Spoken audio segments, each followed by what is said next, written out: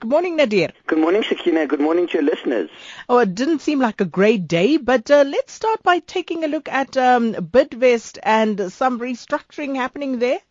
Yeah, Sakina, so essentially what's happening is that, obviously it's really volatile market conditions, and we see that Bidvest is a massive conglomerate, so it remains an ongoing challenge to be able to present attractive earnings growth, with a business that has a concentration really to the South African economy. So we know that the diversified set of it's an investment holding company with a diversified set of holdings across a number of sectors, but by far the most attractive business within under the Bidvest umbrella, and the one that contributes most significantly to profitability is the food services business. Now, this is a business which derives, the majority of its revenue from offshore, with only 8% of its revenue derived inside South Africa's borders, and we know it contributes about half of Bidvest's overall profitability. Bidvest reported around 116 billion rand of profits, at their last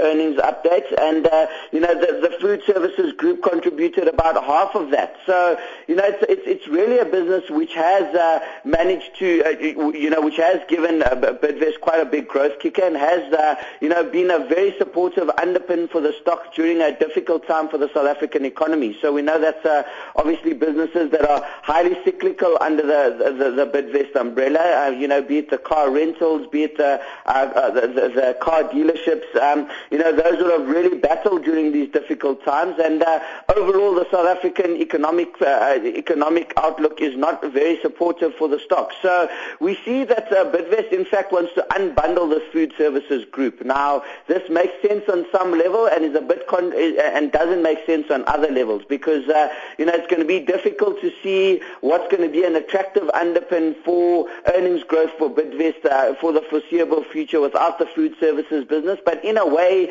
the management could be doing this as a way to unlock value for shareholders in terms of spinning out the business, which is really attractive, and we could see continued support for this business, particularly given that it's such a rand hedge stock, and we all know to what extent the rand hedge industrial stocks have really run up, and this is really one of those businesses with some sort of earnings certainty. They operate within the retail, industrial, and distribution food businesses, and they have a number of different operations across Australasia, Europe, the Middle East, and Africa, so they're quite widely spread geographically, and they wouldn't trade on a demanding multiple on spin-outs, given the kind of multiple that Bidvest is trading on. So it could be a strategy by management to unlock value for shareholders, given the rand hedge nature of this business and the strong contribution to profitability. But it's difficult to see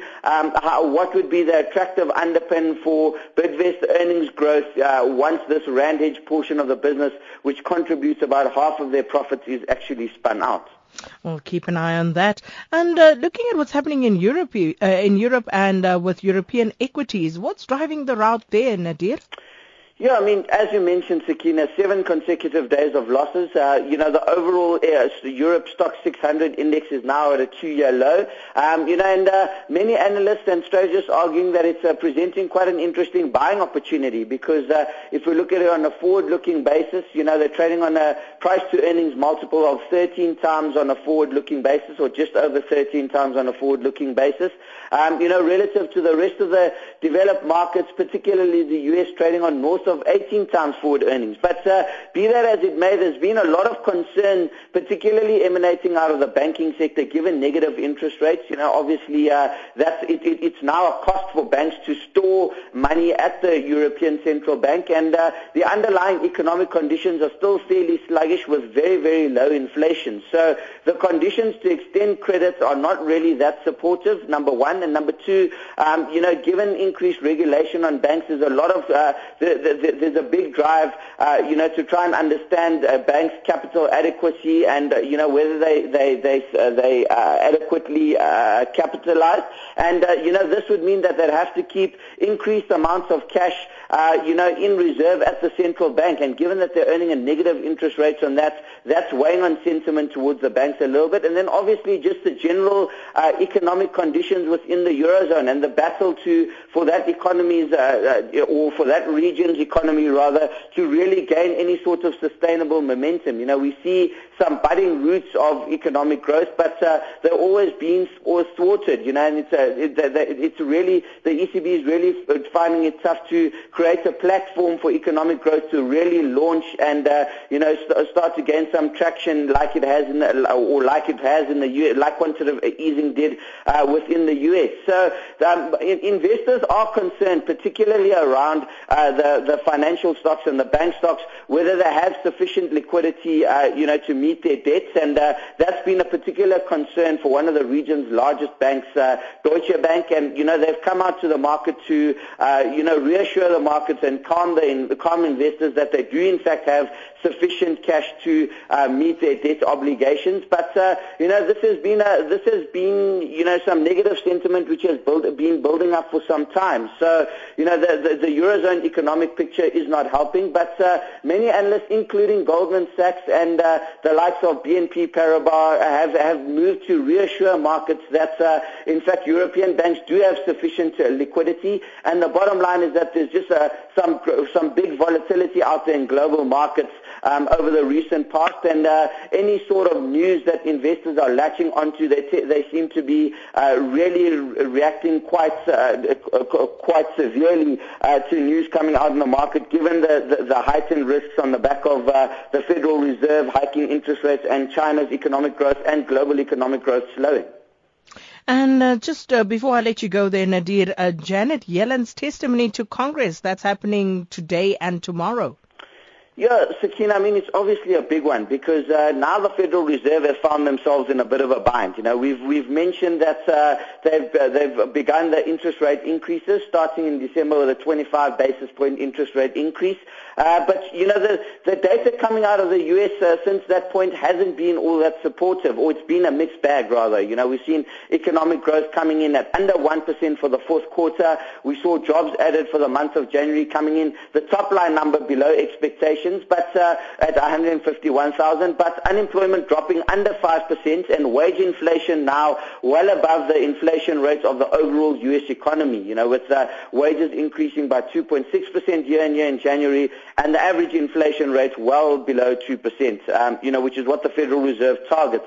So they're in this bit of a bind where there's all this global volatility feeding into financial markets and feeding into asset price performance and feeding into the strength of the dollar, except for recently where we've seen a bit of a pullback. But in general, the dollar has been very, very rampant. And, this continues to hurt U.S. manufacturers. This continues to hurt U.S. corporates, which derive a large part of their revenues outside of the U.S. borders, and continues to fuel financial market volatility. So, at the first FOMC meeting, Federal Open Market Committee meeting of the year, we saw them keep interest rates on hold given the global volatility and unsupportive global macroeconomic backdrop. And those conditions continue despite the U.S. labor market improving and despite initial budding signs of wage inflation starting to gain some traction in the U.S. So the reason I say the Federal Reserve is in a bind is because they're caught between this, the data on the jobs numbers and wage inflation is looking better, so that would be